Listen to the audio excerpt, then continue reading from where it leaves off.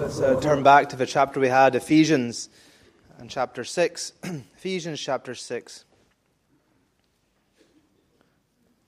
Taking in verses 10, of course, down to verse 20 of the chapter.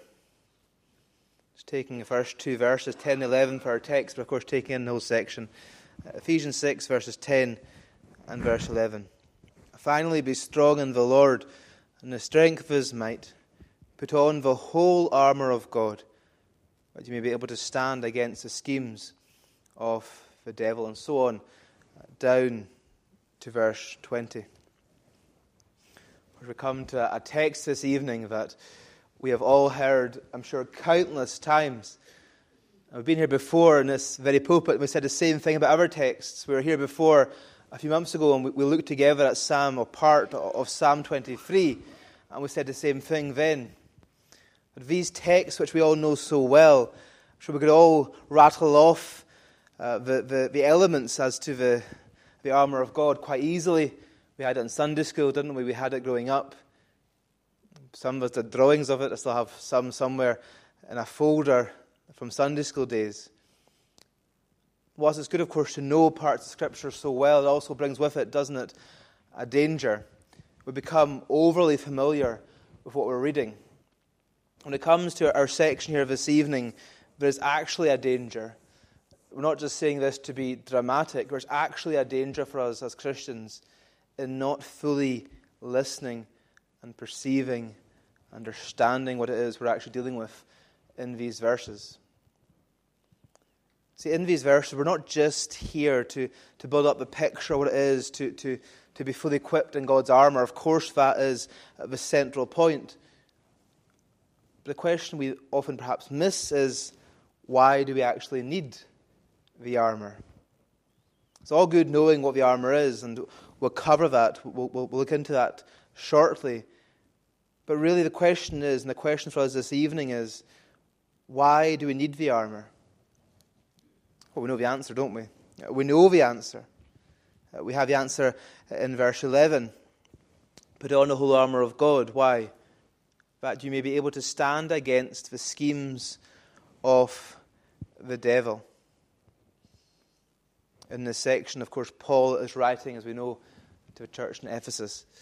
And like many of these young and small churches Paul would write his letters to, Ephesus found themselves, Ephesian Christians found themselves in Ephesus, a place where there was, we know, of course, elsewhere in Scripture. There's no time for us this evening, but it's a good study. The life of the church in Ephesus is a great study. They lived, these Christians. They ministered. They sought to share the gospel in a place that was so full of evil. The town, the city of Ephesus, was known for its idol worship, known for its very rich culture of pagan idolatry. So Paul writes these warnings to be prepared to fight against the devil in the armour of God. He's not just saying it to be theologically interesting to these Christians. He's not just saying it to paint a nice picture for them. He's saying to them because they need to hear it. They are actually facing real spiritual danger every second of every day of their lives whilst they seek to serve the Lord in Ephesus. And here's a danger for us this evening. We come to this place and we come to this chapter, and because we're here on a Sunday evening, because we're here as part of even our routine as Christians, we perhaps be a wee bit to our shame, a bit blasé, a bit easy-ozy about what we're actually reading, what we're actually seeing. What Paul presents here, with the Spirit working through Paul, of course, presents here, it's nothing short of military instructions. This is military instructions for us as Christians, as we're reminded this evening that we are engaged in spiritual warfare. Now, that was true for the Christians in Ephesus. It is true for the Christians this evening in Barvas. Brothers and sisters, at this moment and in this place, you and I, as the Lord's beloved people, we are engaged truly and actually in spiritual warfare. At this moment, as we gather together to worship the Lord, as we read and look at His Word, we are engaging in serious and real and active spiritual warfare. We're not here just for the sake of it. We're not reading these passages just to try and glean something from it. We are here to learn this evening, through the work of the Lord, what we are to know as we come face to face with the reality of evil, the reality of evil opposition to the work and the person of our Lord. Do not, dear brother, dear sisters, do not underestimate the enemy. Don't underestimate his power, and we'll see that in a second. Do not underestimate his tactics. Don't underestimate his willingness to attack. And we'll see later on that the power of the enemy, the tactics of the enemy, that they are unmatched by us. But they are nothing, of course. Nothing compared to the power, the eternal power of our Lord. First of all, looking, though, at the enemy, we have just three very general headings for ourselves this evening, looking at verses 10 down to verse 20. First of all, we can see the enemy in verses 10 down to verse 12. The enemy. Then verses 13 roughly down to verse 17, we can see the equipment. And then finally, verses 17 and 18 down to verse 20, we can see the encouragement. So the enemy, the equipment, and the encouragement. Starting, as we said, verses 10 down to verse 12 with the enemy. If we're saying this is our, as it were, marching orders, the question then is, well, what is the enemy? Or who is the enemy? Who are we facing? What does he look like? What skills does he have? We have to, of course, know what it is we're dealing with.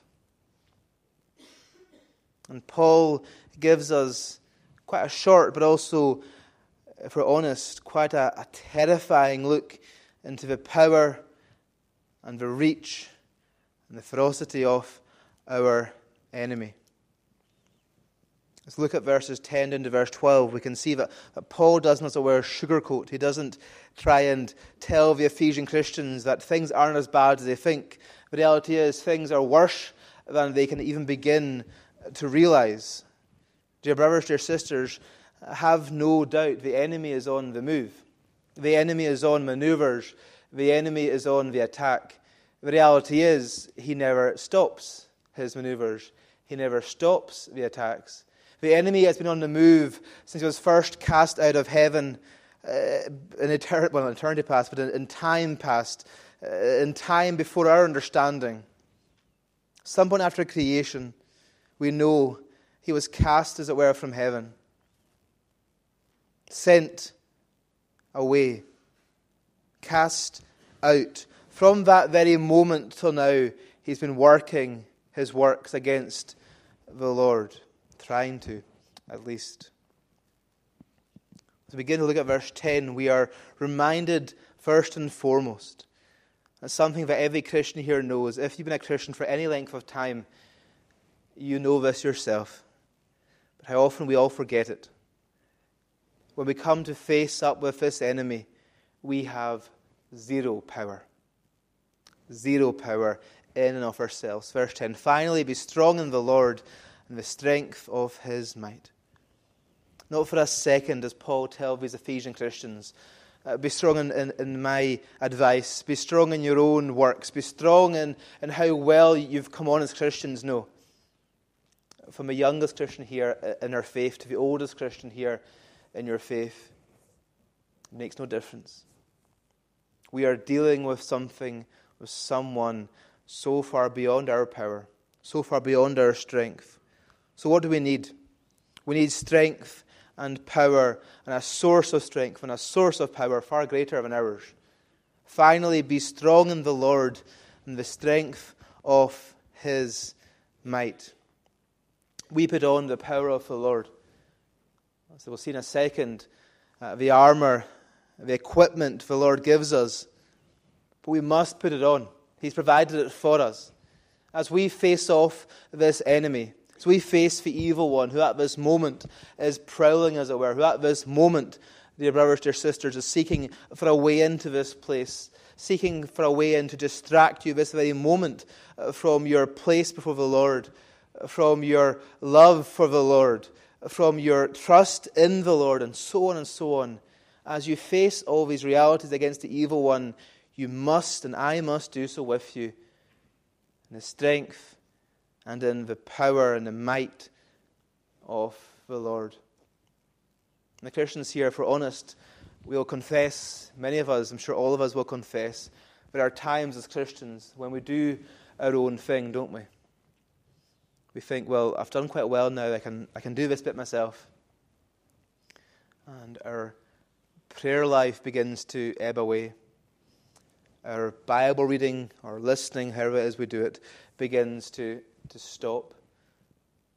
Not on purpose, just we're quite confident, things are going okay, life is good.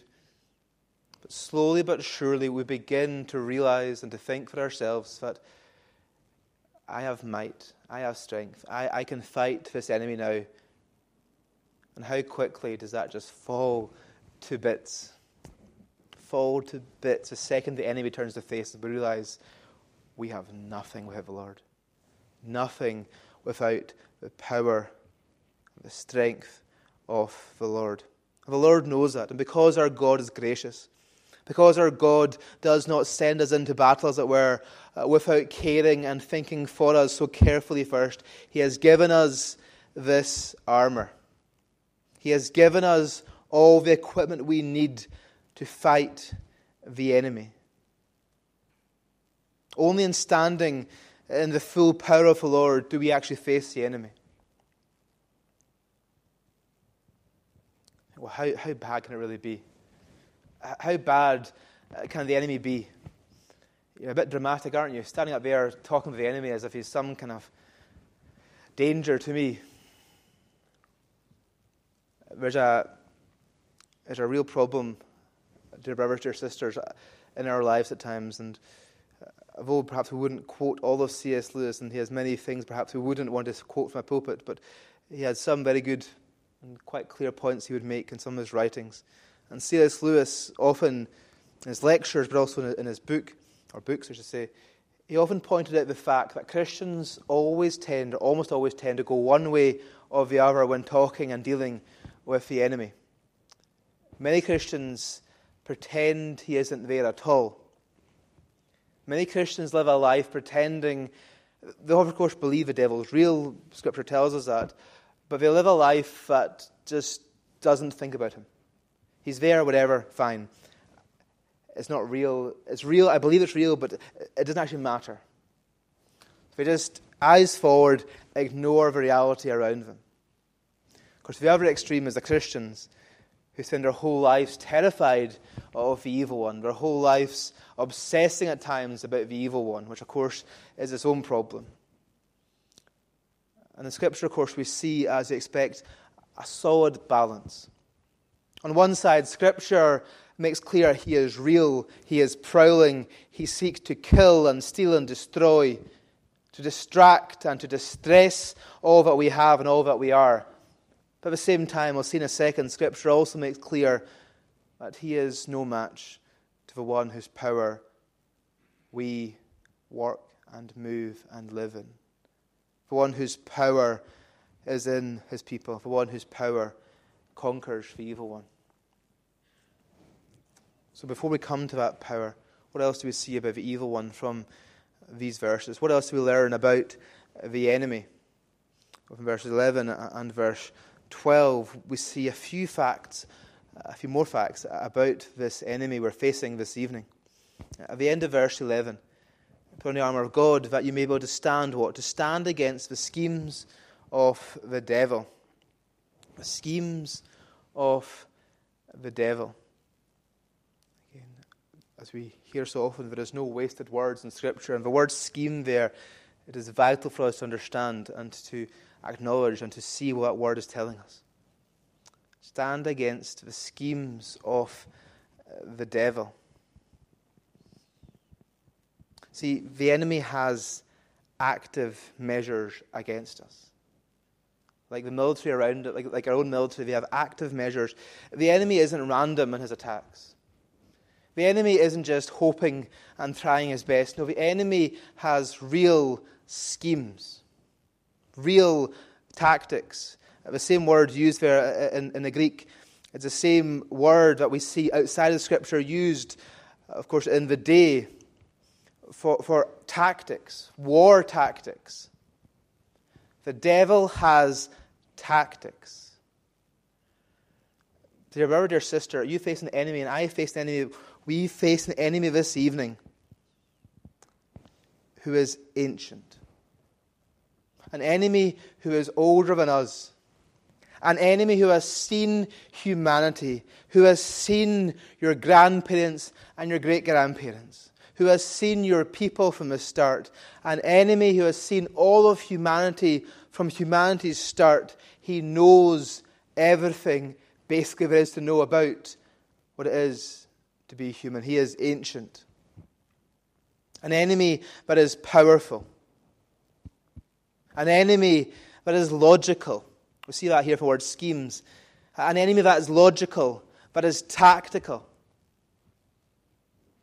It's a mistake to think the evil one is somehow silly or stupid. He is not. He is tactical, logical, ancient, powerful. And he's prowling just now, as we know, like that lion. He is on, as we said, as it were, active maneuvers.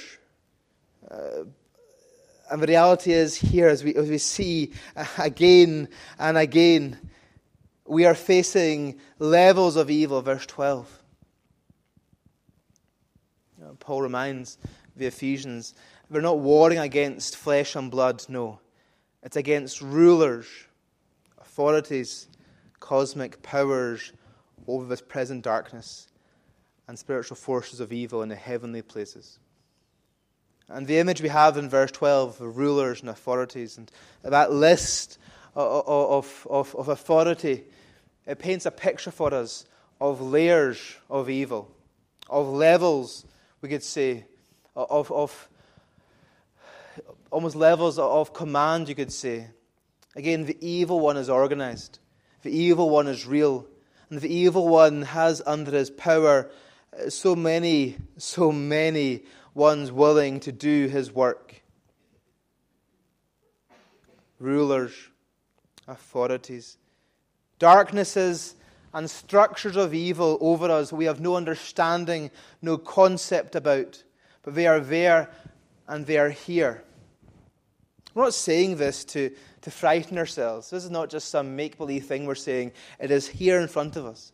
In the Word of God tells us we are fighting against rulers, authorities, cosmic powers, present darkness.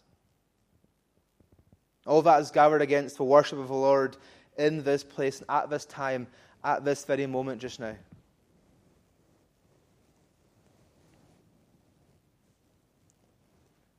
And note the wording again of Paul. We must be ready to do the work that needs to be done. Put on the whole armour of God. Why? So that you'll be able to stand against the schemes of the devil. Every instruction here, every verse here, and we'll see this more in a second, it's full of what we call imperatives. I know for many of us, myself included, when you hear grammar being mentioned, the brain turns off, but it's important we understand this. These verses are littered with imperatives. What does that mean? Well, it tells us that these are instructions, but more than that, in the context of it being military wording and military imagery, they are commands. Verses 10 to 20 are littered, they're full of God giving commands to his people. That first command, be strong, it's a command. It's an imperative, it's a command. Put on the whole armour of God. That put on, it's a command. It's not a suggestion from the Lord. The Lord is telling us this evening, brothers and sisters, we must be ready. Be strong. Put on the armour. These commands take us to verse verses 13 to verse 17, we begin to see the equipment the Lord gives us as His people. So we've seen the enemy. The enemy is strong. The enemy is powerful. The enemy is ancient. The enemy is ready and more than willing and has greater desire than you have to do his will, to do the enemy's plans. He will carry his plans out. He will not tire. He prowls around like a roaring lion. But praise the Lord, we're not stopping there. If we stopped there, we'd have no hope, would we? We in our limitations, we who know ourselves how weak and how fragile we are, how useless we are at even withstanding our own sin, never mind the power of this evil one. But the Lord cares for us. The Lord doesn't leave us, of course, on our own. And we see the beauty of verses 13 down to verse 17, where we see the equipment that God gives his people to deal with and to fight against the enemy. Because of a glorious truth. And if nothing else this evening, brothers and sisters, remember, for when God calls his people, God also equips his people. You've heard that before, but it's a truth we often forget. When God calls his people, he equips his people. When God calls us to face the enemy we've just described, this fearsome, ancient, powerful, truly terrifying enemy, God then equips us to face him. He gives us everything we need. And for all we've said about the enemy, for all the truth we've said about the evil one, don't forget, he will have his end. Hell will be prepared for him. He'll be cast into it. He has fallen already from heaven, or been cast out already from the presence of the Lord. And the day is coming and soon approaching when the enemy will be cast into hell. He is a created creature. For all his power, for all his ferocity, for all his ancient tactics and plans, for all his evil logic and schemes, he is a created creature who ultimately has no power over the one who gives us the armor, who gives us the equipment we see in these verses. So a day is coming when he'll be cast into hell, but that day is not yet. So what happens in the meantime? When we're called in these verses to face the enemy, to come before and to face him on the battlefield of our lives, how can we begin to face him? How can we begin to have any confidence that we'll be safe before him? Well, we are our gracious and loving God. As we said, he equips the ones he calls. And he's called you, dear brother, dear sister, he has called you this evening to face this evil one. But to face the evil one in the power of the Lord. Takes us to these verses. Again, verses we know so well, but verses we shouldn't begin to glance over. Therefore, take up, in verse 13, the whole armor of God. Why? So that you may be able to withstand in the evil day, and having done all, to stand firm. Therefore, take up the whole armor of God. It's a lovely image in verse 13. That word, take up, again, it's quite beautiful if you imagine it. The instruction there is, imagine you're there in the battlefield, and the enemy is, as we said, in front of us. And there you are, as you are just now, thinking, I can't face this enemy. Look at him. He is terrifying. He is powerful. There are legions against me. And what do I have? I've got nothing. The Lord tells us, take up the armor, the whole armor of God. Okay, the image is you're there and the whole armor is in front of you on the ground. And it's all there for you. Every single piece of armor is laid out for you to make full use of. All provided for you. All in perfect working order. course, you'll know this in previous times looking together at these verses, but just to remind ourselves, Paul, of course, is in prison. We know he's in chains, writing these letters, or writing this letter just now at least. And Paul is using imagery that, of course, his listeners would have known very well. He's using the imagery of a well-equipped Roman soldier. And using the imagery of a Roman soldier, Paul is reminding these Ephesian brothers and sisters, you see how well-equipped they are to deal with the enemy. The Lord God has given you so much more. And His equipment and the equipment He's given you is so much better and so much stronger than anything even the best equipped Roman soldier has to hand.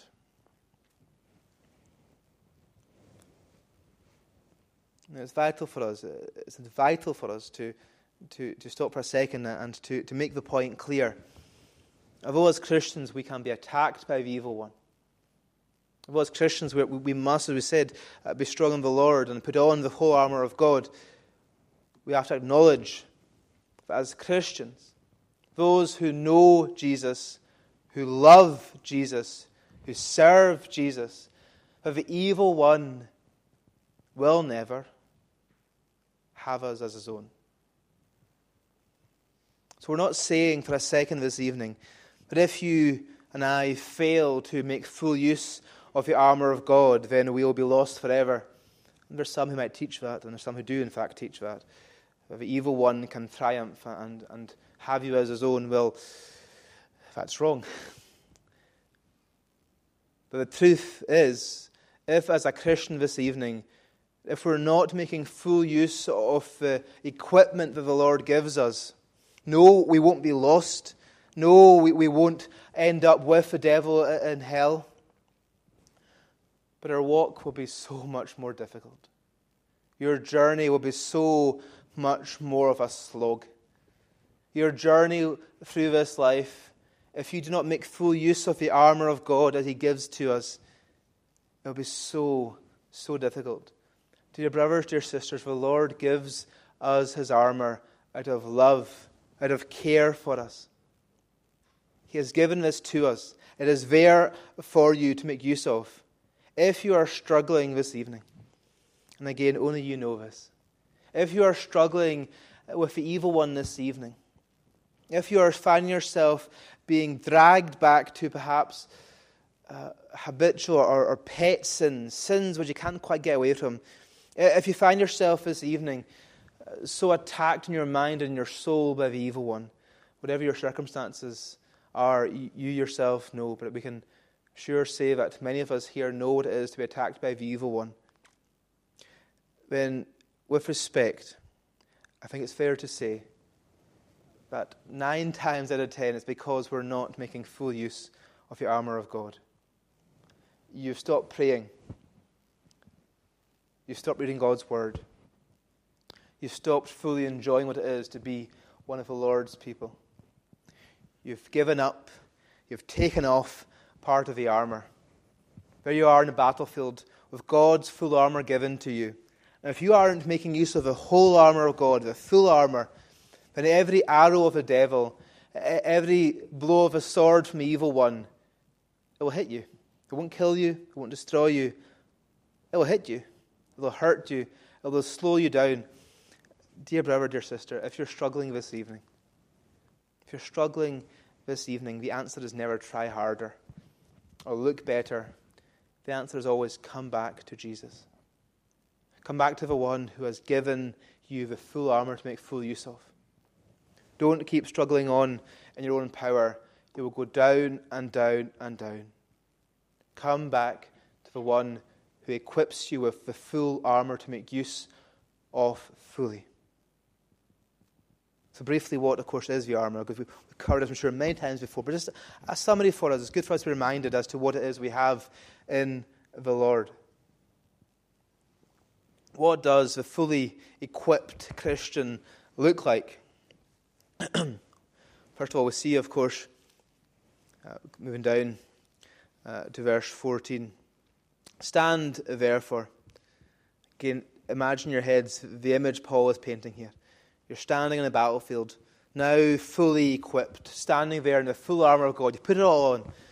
So what are you wearing? Stand, therefore, having fastened on the belt of truth. The belt of truth. One of the enemy's best, with respect to put it mildly, most loved tactics is that of lies. The enemy loves lies. Lies to you, lies about the Lord. Whatever lies look like, he loves lies. And again, there's no point being too specific because you alone know yourself, dear brother, dear sister, what it is in your life. But if you've been on the road for any length of time, you will know what it is for the enemy to put these lies in your way. We covered these lies before in our time together a few months ago. I think it was when we were looking together and as Christ as a high priest in Hebrews, we talked to some of the lies the devil uses against us. It's all in your head. Yes, God is real, but you don't know him. You're just a Christian because it's part of the culture you live in. You're just a Christian because you grew up in the church. Really, you've been brainwashed. It's all rubbish, anyway. You're reading a book that's 1,000, 3,000 odd years old. It's all rubbish. Rubbish.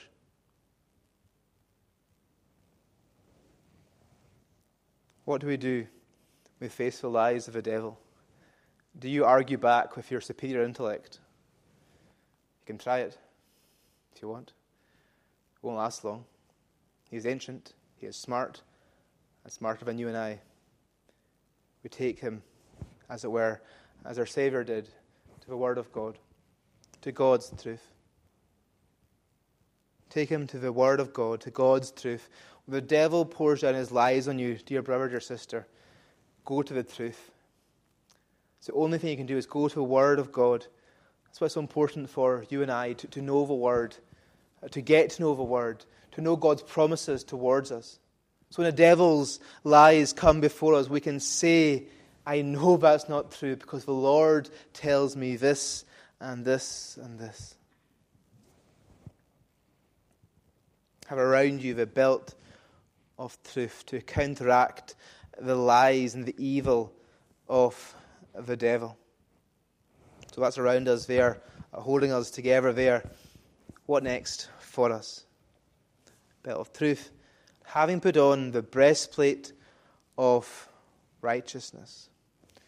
Of course, there's so much more we could say and so much more we could apply to all these items of equipment, but just an overview. The breastplate of righteousness.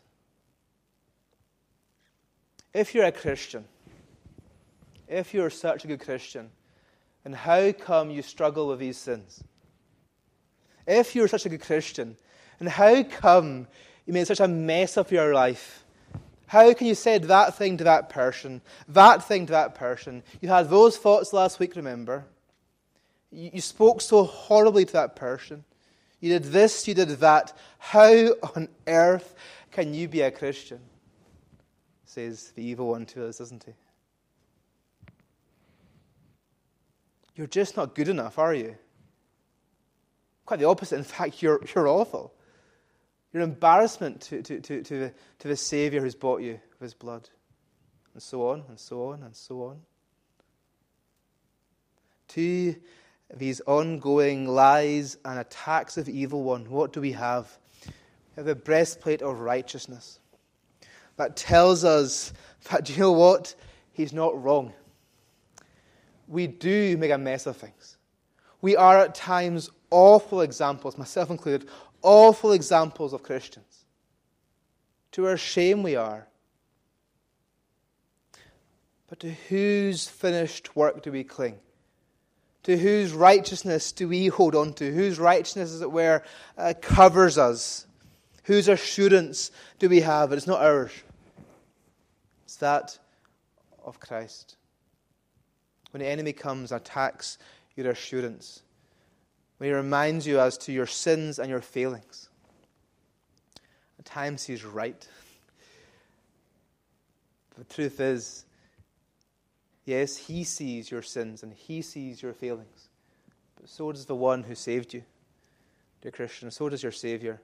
He saw him from before time itself, and yet he sought you out. He saved you. He calls you his own. When the enemy comes and seeks just to destroy your hope and confidence in the Lord, remember you have that breastplate of righteousness that assures you that your righteousness no longer relies on yourself and your works and your efforts, but instead relies now on the perfect, complete righteousness of our glorious Saviour. Moving on briefly and quickly to the shoes on our feet. And as shoes for your feet, having put on the readiness, verse 15, given by the gospel of peace.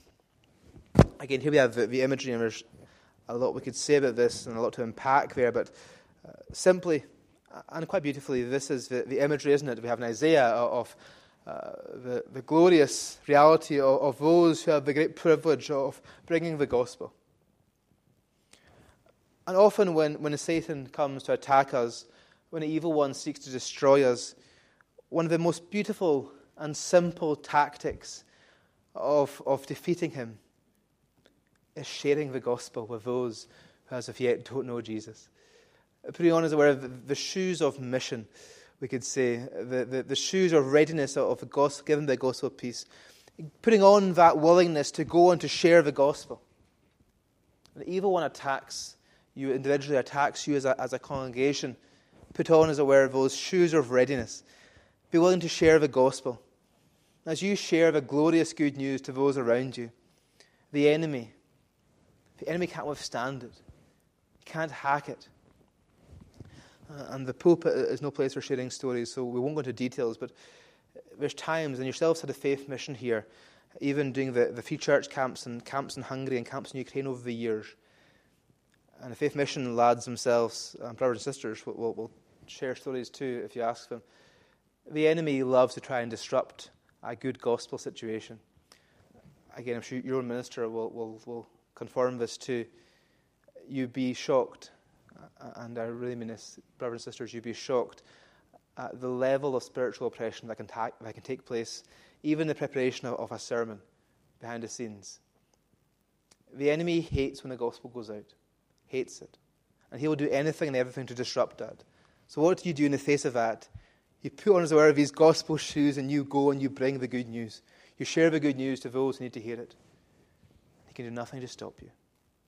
He'll distract, he'll try and distress and so on, but he cannot stop you. So you stand there battling the enemy. You're pretty much covered body-wise. What's left? There's more. In all circumstances, at all times, and in all ways, take up the shield of faith. The shield of faith, with which you can extinguish all the flaming darts of the evil one, all the fiery arrows of the evil one.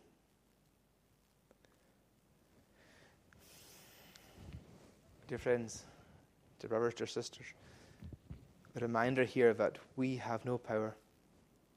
Now we come to face the evil one. How small do we find and how small do we feel our faith? Often he'll attack us on that, won't he? He'll attack us on how useless we are as Christians and how small our faith is and so on and so on. The glorious thing here is that the faith we have here is something that the Lord has given to us. Dear brother, dear sister, when or why did you first believe? Did you first believe because you tried really hard to believe? Did you first believe because you really did your work? I'm sure you did. I'm sure you did, and praise the Lord you did. But why did you first believe? Why are you here this evening praising and worshipping the Lord?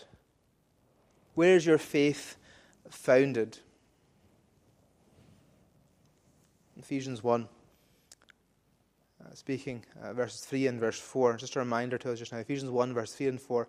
Blessed be the God and Father of our Lord Jesus Christ, who has blessed us in Christ with every spiritual blessing in heavenly places. When did God first know you, dear brother, dear sister? When did he first love you? even as he chose us in him before the foundation of the world, we should be holy and blameless before him. In love, he predestined us for adoption as sons through Jesus Christ, and so on. The faith the Lord gives you is a faith that you can know for certain that you have a God who has known you from before time itself, who has held you, who has kept you up to this point. This morning, Ian, Reverend McCritchie, in his children's address, there's no time for details. There's a rock in South Lochs, a standing stone erected in the 80s or 90s, and on that rock they put a wee plaque with Ebenezer, of course, on it. We all know why. And up to this point, the Lord has helped you. Dear Christian, every day of your life, every fight against the evil one, every single second you can say as you're engaged in the spiritual warfare, up until now, the Lord has helped me, has kept me, has sustained me. You have the shield of faith, the faith of knowing the eternal Lord of heaven and earth, the all-knowing, sovereign God.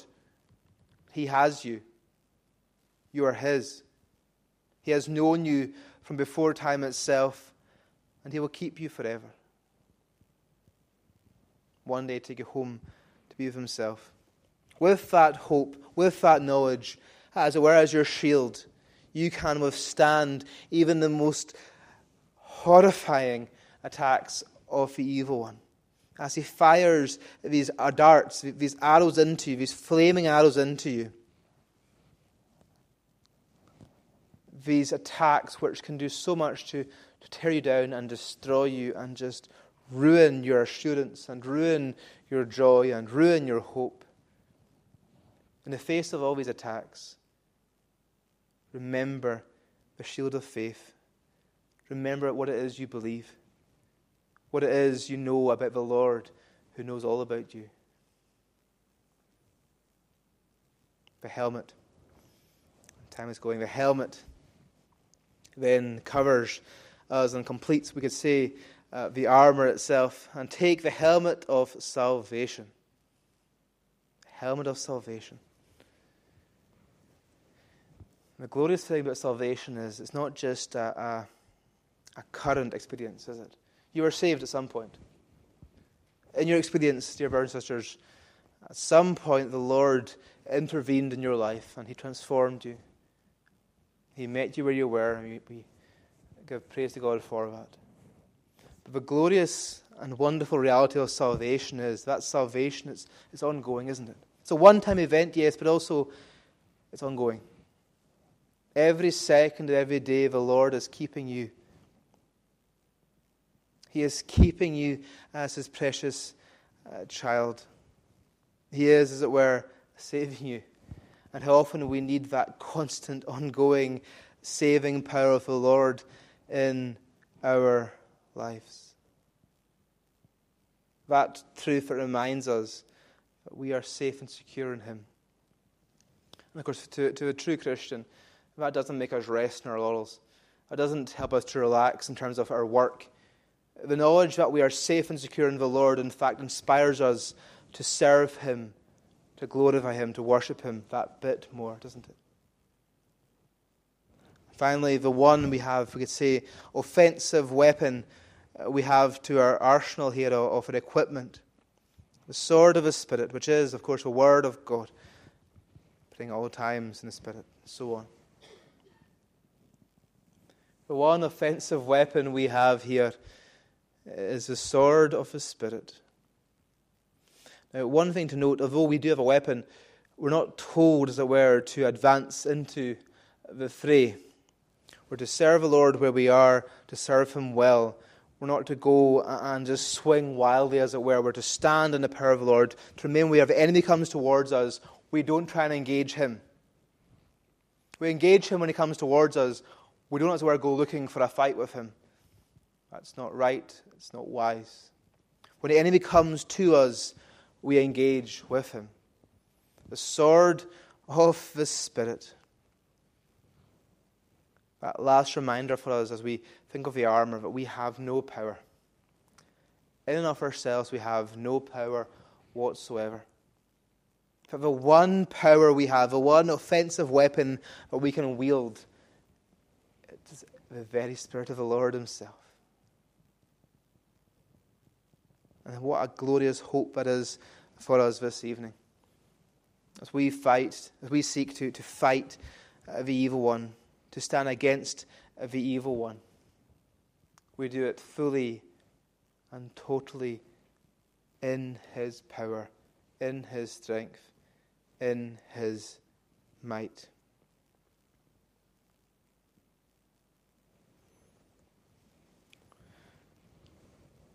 As we bring our time to an end, we can end looking at the last few verses we have here. These last few verses are so important for us not to ignore. Verses 18 to the end. Of course, we have the obvious, but the obvious you'd think, but the point that we often so often miss in our lives as Christians. Praying at all times. Well, of course we need to pray.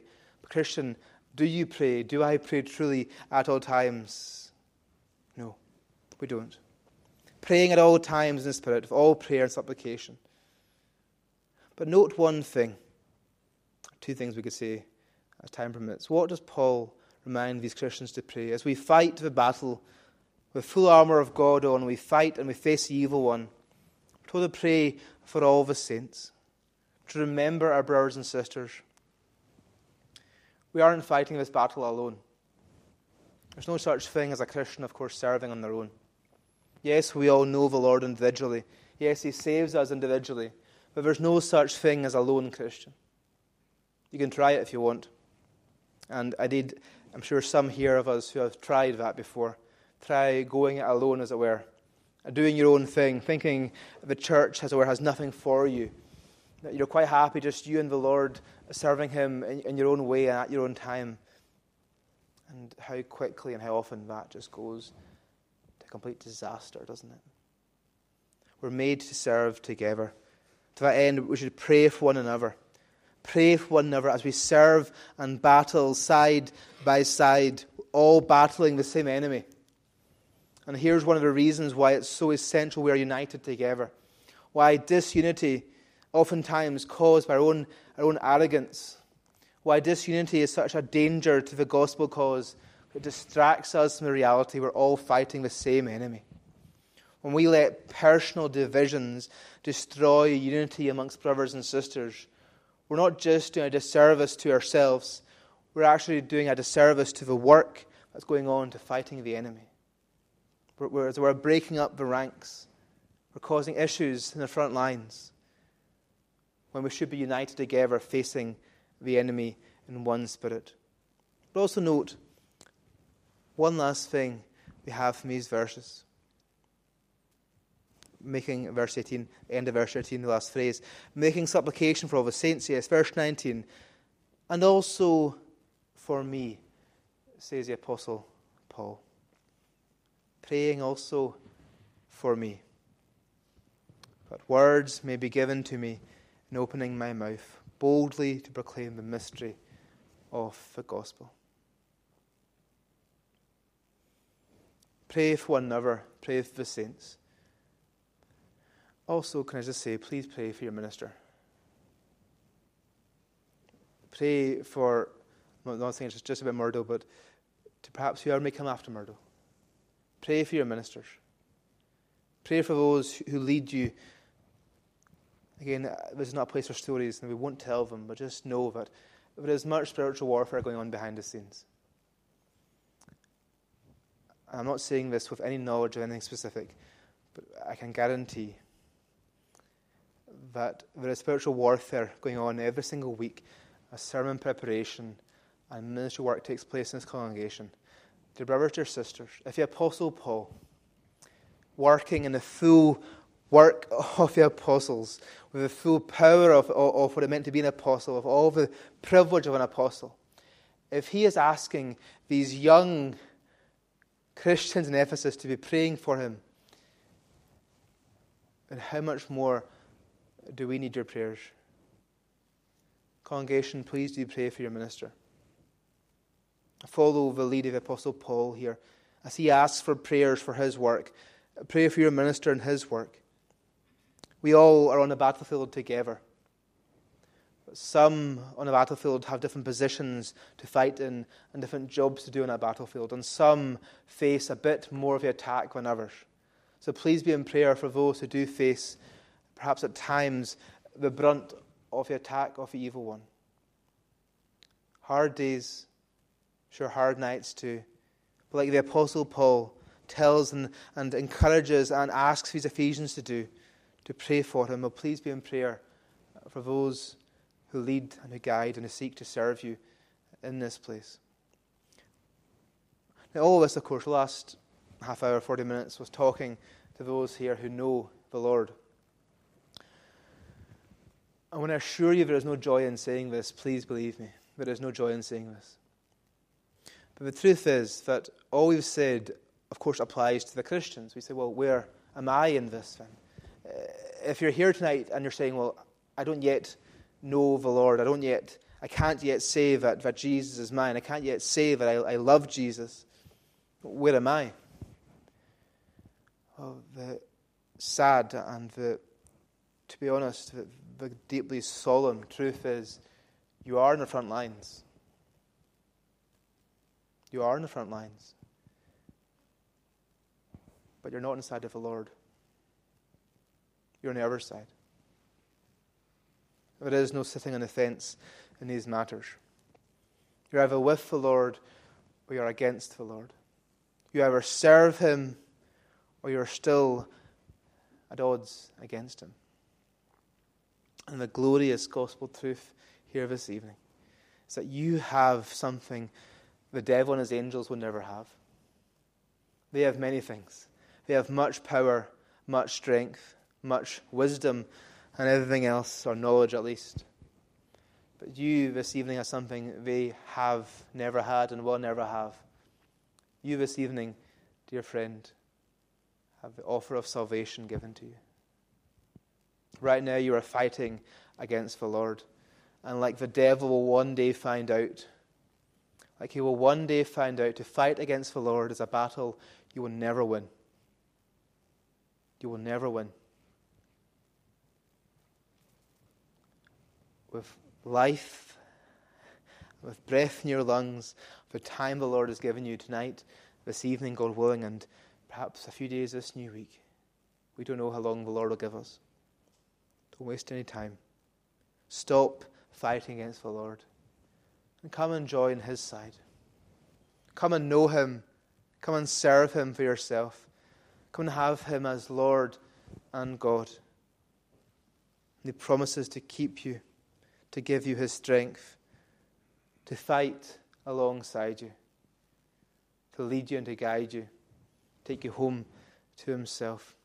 Yes, there's a battle for Christians, but the one thing the Christians here know, all the many years we will battle against the evil one and his plans. The glorious truth is, the Lord wins. We know the end. The end of the battle is not somehow a mystery to us. We know the end of the warfare. We know the Lord wins. We know how this all goes in the end. At the end of days, our genuine desire, our genuine hope, our prayer, our genuine prayer is that you would be with the Lord in glory, having fought, as it were, the good fight, having stood your ground to the end, being fully equipped in the whole armour of God. Let's bow our heads now, a word of prayer. Lord, we come before you, Lord, we thank you for the gift of your word.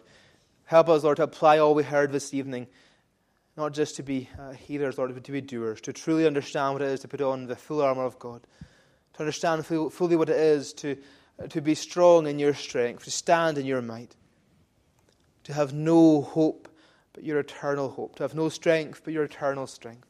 Lord, bless your people as we fight against the evil one day after day. Encourage us and help us. Be with us, Lord, we ask. Help us to make full use of the great, glorious gift of the armour you've given us. Pray again for those who as of yet do not know you, Lord. You bring them to a saving knowledge of yourself, even this evening. We ask all these things in and through and for Christ in his precious name's sake. Amen. We can bring our time of worship this evening to a conclusion by singing to God's praise. Again, singing from Psalm 116. We just sing from verses 13 down to verse 19. I wrote verse 9, but we sing from verse 13. Psalm 116 and verse 13. I love salvation, take the cup. On God's name will I call. I'll pay my vows now to the Lord before his people all. Dear in God's sight is his saints' death. Thy servant, Lord, am I. Thy servant sure, thine handmaid's son. My bands thou didst untie. Psalm 116, verses 13 to the end, to God's praise. I love salvation.